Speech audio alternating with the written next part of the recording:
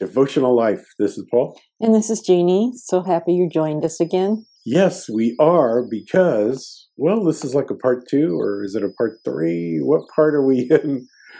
We're finding a bride for Isaac. Finding a bride for Isaac. And it is the chief servant of Abraham, Eliezer, who is out looking for the bride, and he was told that an angel would go before him. So where did we leave off? How far were we into this? He traveled 500 miles with this camel, and he arrived at the hometown or area where Abraham was from. And he camped out. Well, he just waited by the well because he knew that was the time that the ladies would come in to draw water. And he just sat and watched, and he prayed. And he put a fleece out before the Lord and said, Lord, show me favor and for my master's sake. And then he was very specific. He asked for someone that would come and notice him and ask him if he wanted to drink water, as well as offer to give water to his camels, all not solicited by him. So he's waiting, and out comes the ladies. While he's still praying. Which is cool. He hadn't even finished it, and here they came. All right. Here comes the ladies. And what happens next? Are you going to read that for us? Or? Oh, yeah, I do. Okay.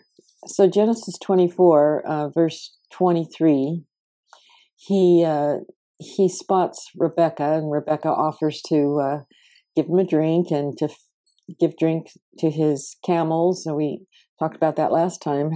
What a feat that was. And we were told that she's beautiful, right? Yeah, she's very beautiful and hasn't ever known a man, and from his master's family. So all that seems pretty lining up. Yeah. So then the servant asks her in verse 23, is there room in your father's house for us, him and his camels and his helpers, to lodge? And she said to him, I am the daughter of Bethuel, Michael's son, whom she bore to Nahor, which Nahor we know is Abraham's brother. Moreover, she said to him, we both have straw and feed enough and room to lodge. So gracious, said, yep, follow me. Hard worker. She's going to take him home. Yeah. Pretty strong on her part, too. But absolutely. Again, remembering that the angel of the Lord had gone ahead, so he had already prepared everybody's hearts. Yes. He was probably whispering thoughts to them, and all of them that are going to be involved even before he got there. It's interesting how God times things out for us. And on one hand, it can seem very natural. And then on the other hand, we know that the Holy Spirit's always working behind the scenes. Right. So as they're coming to the home, Rebecca's brother Laban was the first to come out and greet them. And he kind of sounds like he's interrogating, the servant, trying to find out who are you, where you're coming from, and what's this whole thing, which, who could blame him? His sister's bringing home this caravan. So he wants to know what they're about.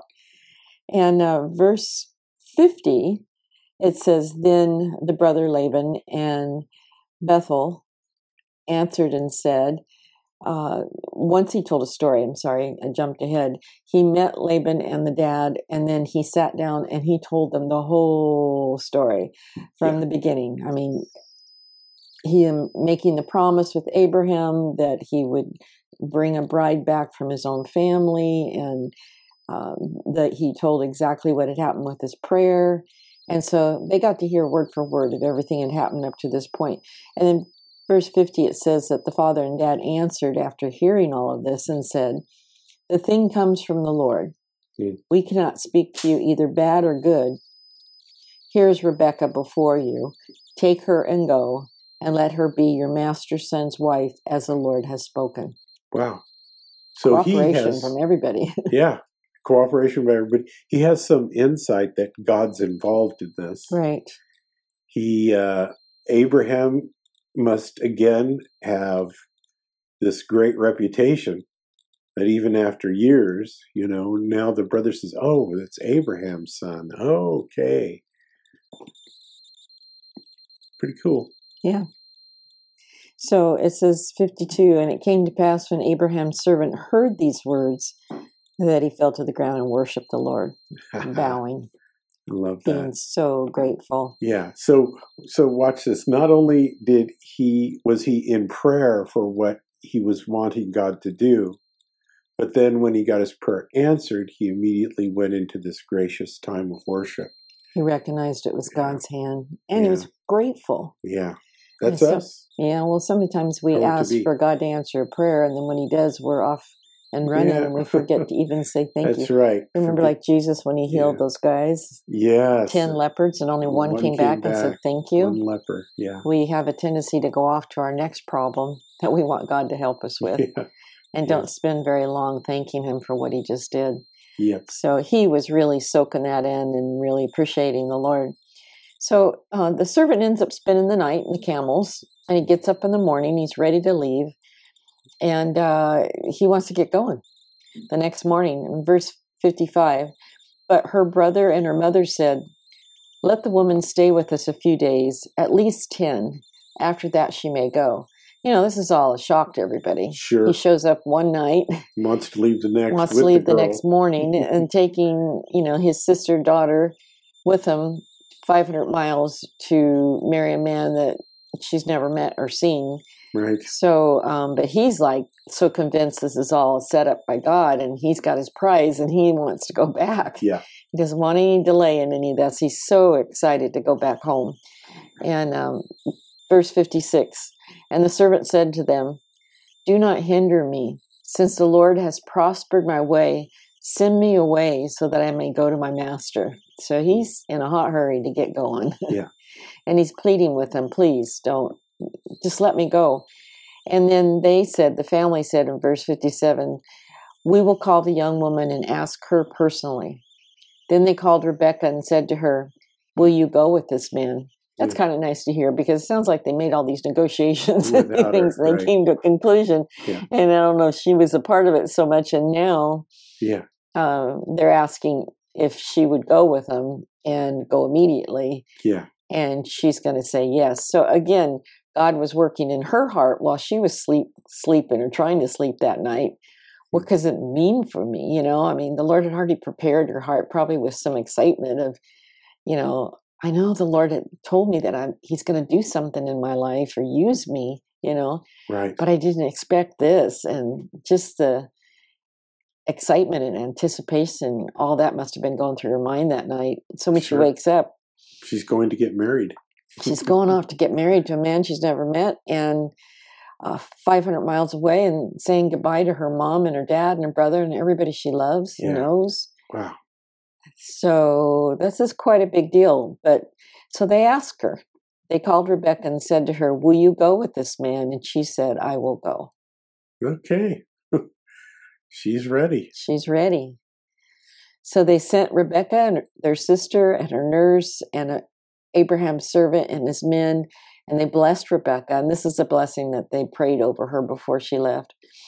"Our sister, may you become the mother of thousands of 10,000s, and may your descendants possess the gates of those who hate them." Then Rebecca and her maids arose, and they rode on the camels and followed the man. So the servant took Rebecca and departed. Wow. You just see them all in the driveway. "Bye, Rebecca. Bye. We love you. We'll send you a message by pigeon or something." I don't know how they communicated. I don't know. That's right. But there must have been a lot of tears. A lot of tears. Even if they were excited and awed over this new adventure journey was going to be an adjustment for everybody. Yes. And so then we're going to be seeing this journey 500 miles and her riding on the camel, and wonder what's going on in her mind. How many days, I wonder, does it take for 500 miles on camels? I don't know. We don't know. But she had a lot of time to think about it. And I bet she asked the servant a lot of questions. What does he look like? What's the family like? We're out of time. Okay. And we're going to fill in the blanks as to who represents who in this account. And of course, this is the lineage that leads to Jesus. So, Father, thank you so much for this fascinating account that you are willing to share with us. And I pray, Father, that we be blessed and we would learn from it. Bless my brothers and sisters in Jesus' name. Amen.